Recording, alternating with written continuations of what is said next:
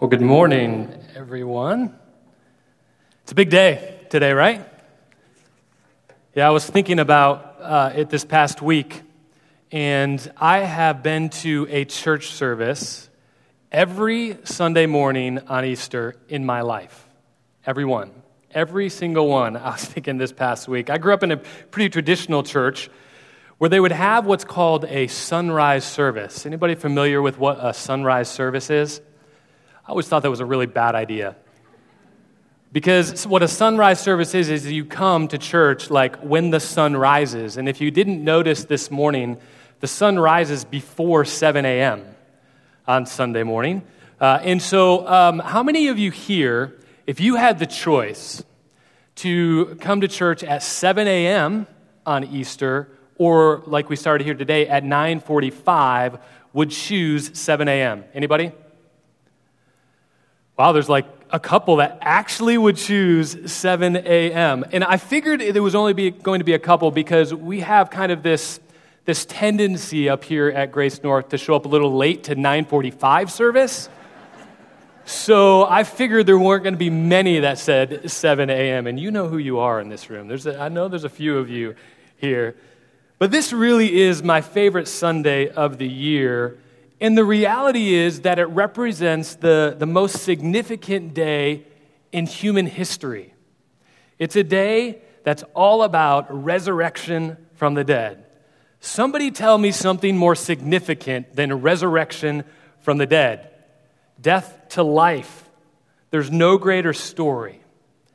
And oh, by the way, the creator of the world, the creator of the universe, is the one who comes to earth with unconditional love and is the one who dies a brutal death in our place and then is resurrected from the dead. And Easter is about this amazing story of Jesus who rose from the dead. And the Bible says that it's not only the story of Jesus, but it's the narrative and the story that God wants to write on your life and my life as well.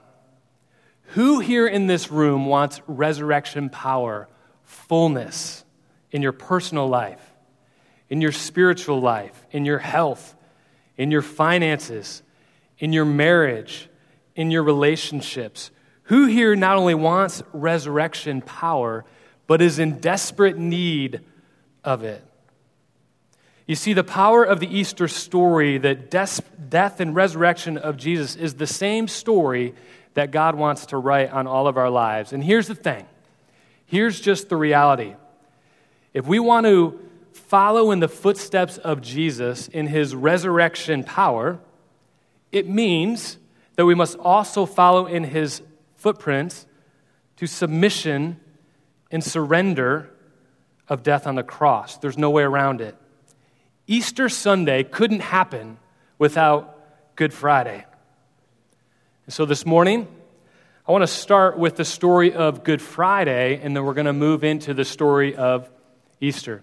And so if you have your Bibles, if you could turn to Luke chapter 22. Luke 22, we'll have it on the screen as well. We're going to read quite a bit of Luke 22, this chapter here. The story of Good Friday. It says this: Then Satan entered Judas, called Iscariot, one of the 12.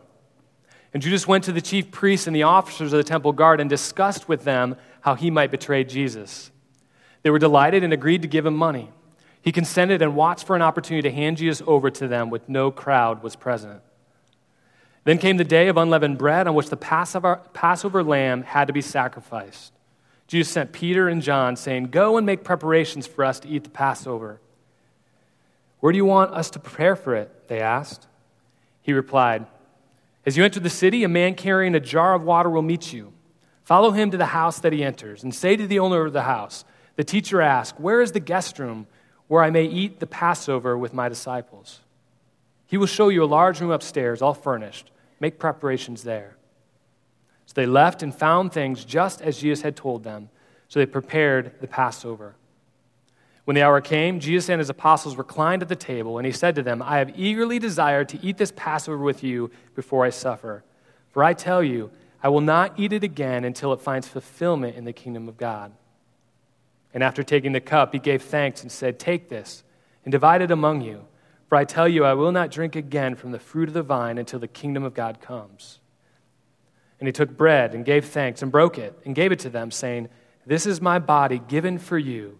Do this in remembrance of me." And we're going to do this before this service is over. In the same way, after the supper, he took the cup, saying, "This cup is the new covenant in my blood, which is poured out for you. But the hand of him who is going to betray me is mine on the table. The Son of Man will go as it has been decreed. But woe to that man who betrays him." They began to question among themselves which of them it might be who would do this. Well, a dispute also arose among them as to which of them was considered to be the greatest. Jesus said to them, "The kings of the Gentiles lord it over them, and those who exercise authority over them call themselves benefactors. But you are not to be like that. Instead, the greatest among you should be like the youngest, and the one who rules like the one who serves. But who is greater, the one who is at the table or the one who serves? It is not the one who is at the table, but I am among you as one who serves. You are those who have stood by me in my trials, and I confer on you a kingdom, just as my Father conferred one on me, so that you may eat and drink at my table in my kingdom and sit on thrones, judging the 12 tribes of Israel. Simon, Simon, Satan has asked to sift all of you as wheat, but I have prayed for you, Simon, that your faith may not fail, and when you have turned back, strengthen your brothers." But he replied, "Lord, I'm ready to go with you to prison and to death." Jesus answered, "I tell you, Peter, before the rooster crows today, you will deny me 3 times that you know me." Then Jesus asked them, "When I sent you without purse, bags, or sandals, did you lack anything?" "Nothing," they answered. He said to them, "But now if you have a purse, take it, and also a bag. And if you don't have a sword, sell your cloak and buy one. It is written, as he was numbered with the transgressors. And I tell you that this must be fulfilled in me. Yes, what is written about me is reaching its fulfillment." The disciples said, "See, Lord, here are 2 swords." "That's enough," he replied. Jesus went out as usual to the Mount of Olives, and his disciples followed him. On reaching the place, he said to them, "Pray that you will not fall into temptation." He withdrew about a stone's throw beyond them, knelt down and prayed, "Father, if you are willing, take this cup from me. Yet not my will, but yours be done." An angel from heaven appeared to him and strengthened him.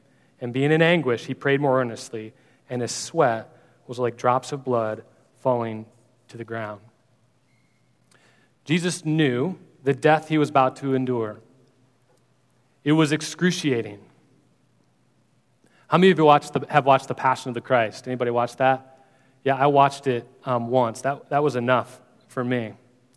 And as difficult as it was, and as painful as it would be for Jesus, and as much as Jesus in his humanity did not want to experience that level of pain, he knew going to the cross is about submission and surrender.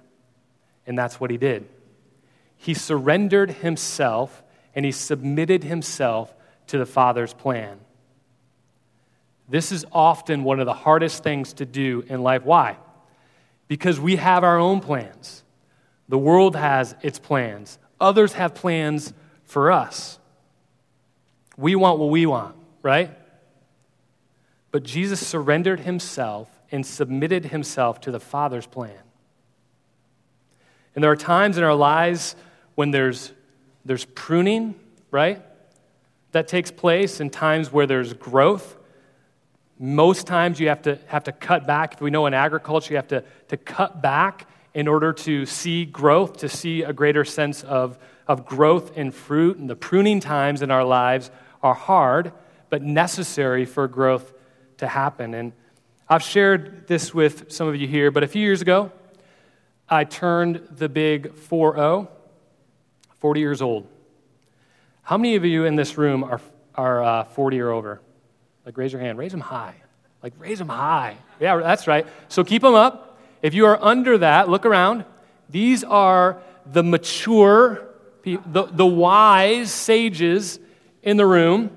So make sure you go to them, right? If you want any sort of wisdom or advice, right? Right? Isn't that how it works, right? But leading up to 40 years old was actually pretty hard for me, I have to be honest. It was one of those times or milestones in life that you, in some ways, are forced to look back on your life in order to see where you've been and how you got to where you're at. You ever been there? I mean, there are different circumstances in life that I think cause you to do that. And as I looked back through my life, the seasons of my life, I certainly noticed and pointed out times of pruning, times of struggle, times of brokenness. You have those times? But also times in my life where there was growth and times of breakthrough and times of real enjoyment. But let's be honest, there's both sides of the coin in our lives, right? And it was interesting, as I thought through the seasons of my life to this point, I realized that really it was in the times of brokenness, in the times of struggle, in times of hardship, those are the times that most growth happened in my life and led to the most breakthrough and the greatest sense of faith and growth. And here's the thing. Submission and surrender in the midst of difficult circumstances are the hardest things to do in life, right? Matthew 27 through 31 says, "Then the governor's soldiers took Jesus into the praetorium and gathered the whole company of soldiers around him. They stripped him and put scarlet robe on him, and then twisted together a crown of thorns and set it on his head. They put a staff in his right hand. Then they knelt in front of him and mocked him. 'Hail, King of the Jews,' they said. They spit on him and took the staff and struck him on the head again and again. After they mocked him, they took off the robe and put his own clothes on them. Then they led him away to crucify him." Easter is about the resurrection of Jesus and the resurrection power God makes available to all of us. Resurrection power does not occur, however, without first experiencing death. Jesus died willingly, humbly, knowing, however, what was on the other side of death. And let's be clear, a willingness to submit and surrender to death only makes sense if there's something worth it on the other side. And as hard and as painful as the cross was, Jesus knew resurrection was on the other side. Forgiveness of sin for the world was on the other side. Reconciliation was on the other side. Eternal victory was on the other side. Going back to the Father and the glories of heaven was on the other side. Hebrews 12 says this, "Therefore, since we are surrounded by such a great cloud of witnesses, let us throw off everything that hinders and the sin that so easily entangles, and let us run with perseverance the race marked out for us, fixing our eyes on Jesus, the pioneer and perfecter of faith. For the joy set before him, he endured the cross, scorning its shame, and sat down at the right hand of the throne of God. Consider him who endured such opposition from sinners, so that you will not grow weary and lose heart." For the joy set before him endured the cross. I wanted us to think of just the areas of our lives, maybe our family, our relationships, our job, our marriage, our spiritual life, our health, our finances, our school, and so on. There's so many aspects of our lives. And then think of the most difficult circumstances that you're dealing with right now in any of those areas. And then I want us to think about making a particular prayer. And this is kind of I feel like a scary prayer, but I want to challenge us to do it this Easter morning. And the prayer is this: God, do not change my difficult circumstances or give me breakthrough in this area until you have changed me and I have learned what I need to learn through this difficulty so that I can more fully surrender and serve you for the rest of my life. God, do not change my difficult circumstances or give me breakthrough in this area until you have changed me and I have learned what I need to learn through this difficulty so that I can more fully surrender and serve you for the rest of my life. I just had a conversation a couple of days ago with a young man that's part of Grace North here that was really dealing with a difficult circumstance with a particular relationship And he was tempted to just completely separate from that situation in that relationship. But my challenge to him was to really ask God, what are you teaching me in this? And how are you asking me to change in this circumstance? And we prayed together and spent time together. But it's a dangerous prayer, right? Lord, don't change my difficulty or circumstances until you have first changed me. I think of my family and a season not too long ago where we were just battling purpose and calling. God, what do you have for us? And my wife, Stacy, and I felt like we were in completely different places. As a matter of fact, I'll never forget, she came to me and said, I feel like we're living in the same house, but we live completely separate lives. You have your thing, I have my thing, our kids have their things, but those things never seem to intersect. And it was really hard. And so we went through a season of really dying to ourselves. And we knew that we had to go through that season in order to see breakthrough. And we began to ask God during this time, God, what do you have for us? God, what do you have for us? Novel idea, right? God, what is it that you want? What is it that you have for us? What is it that you're calling us to? And coming out of that tough time, we've seen some breakthrough within our family, and we're certainly believing that there's a lot more to come.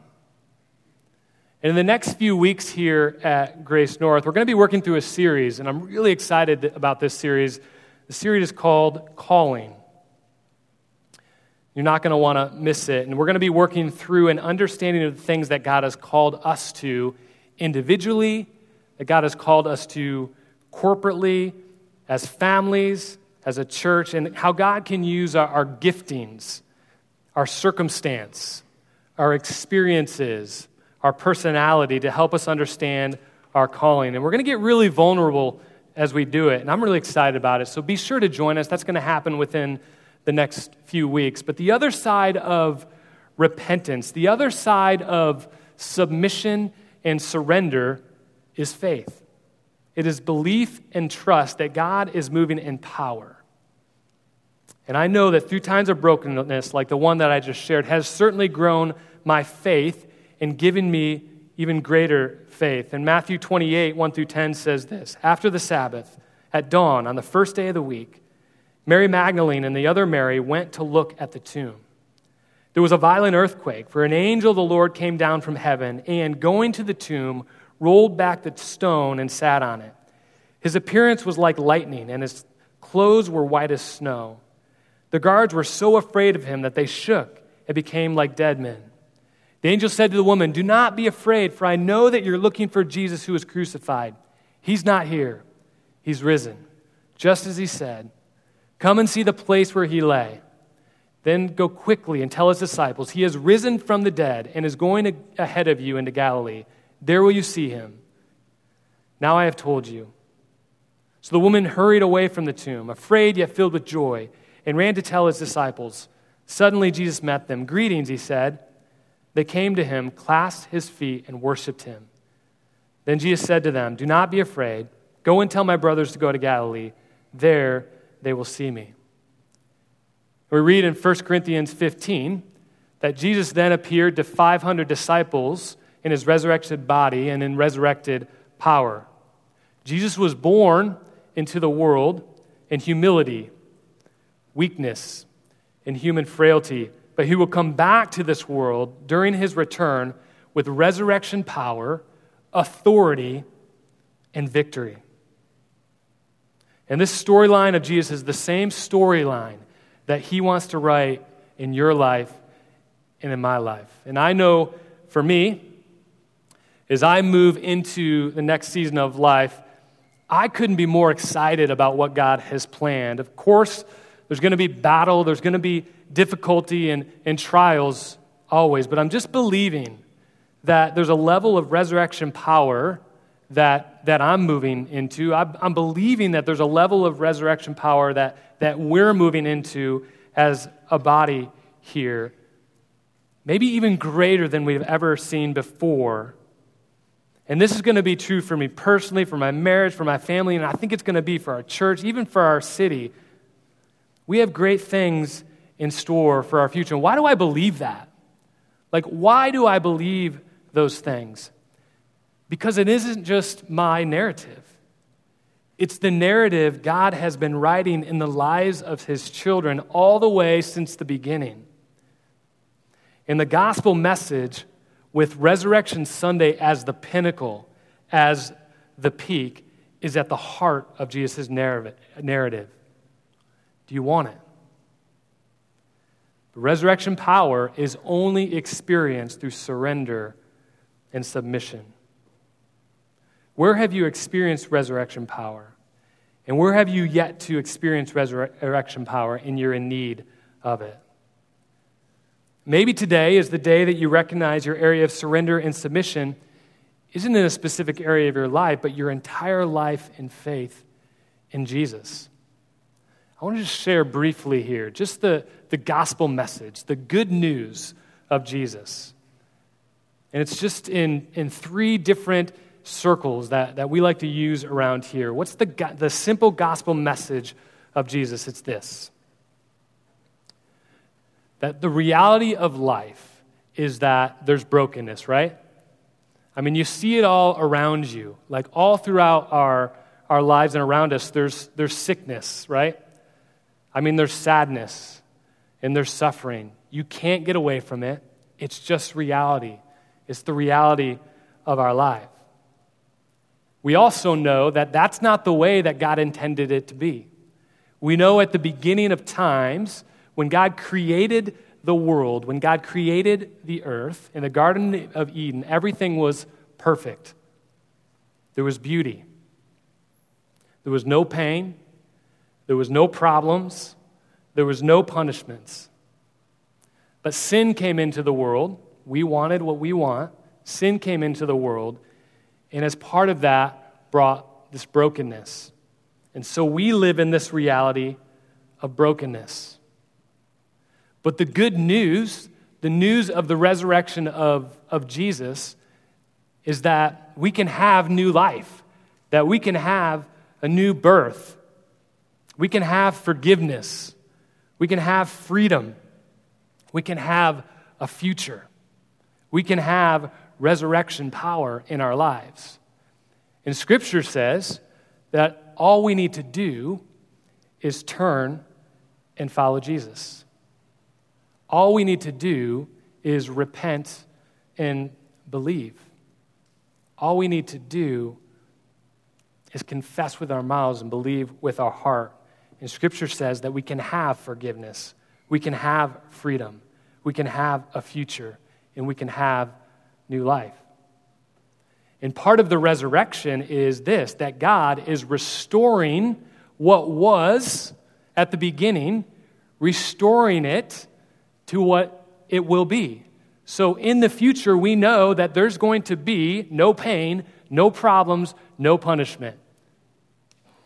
We know that. It's not our current reality, but we know that's our future. For those that have turned and followed Jesus, that's our future, is life, eternal life, life to the full.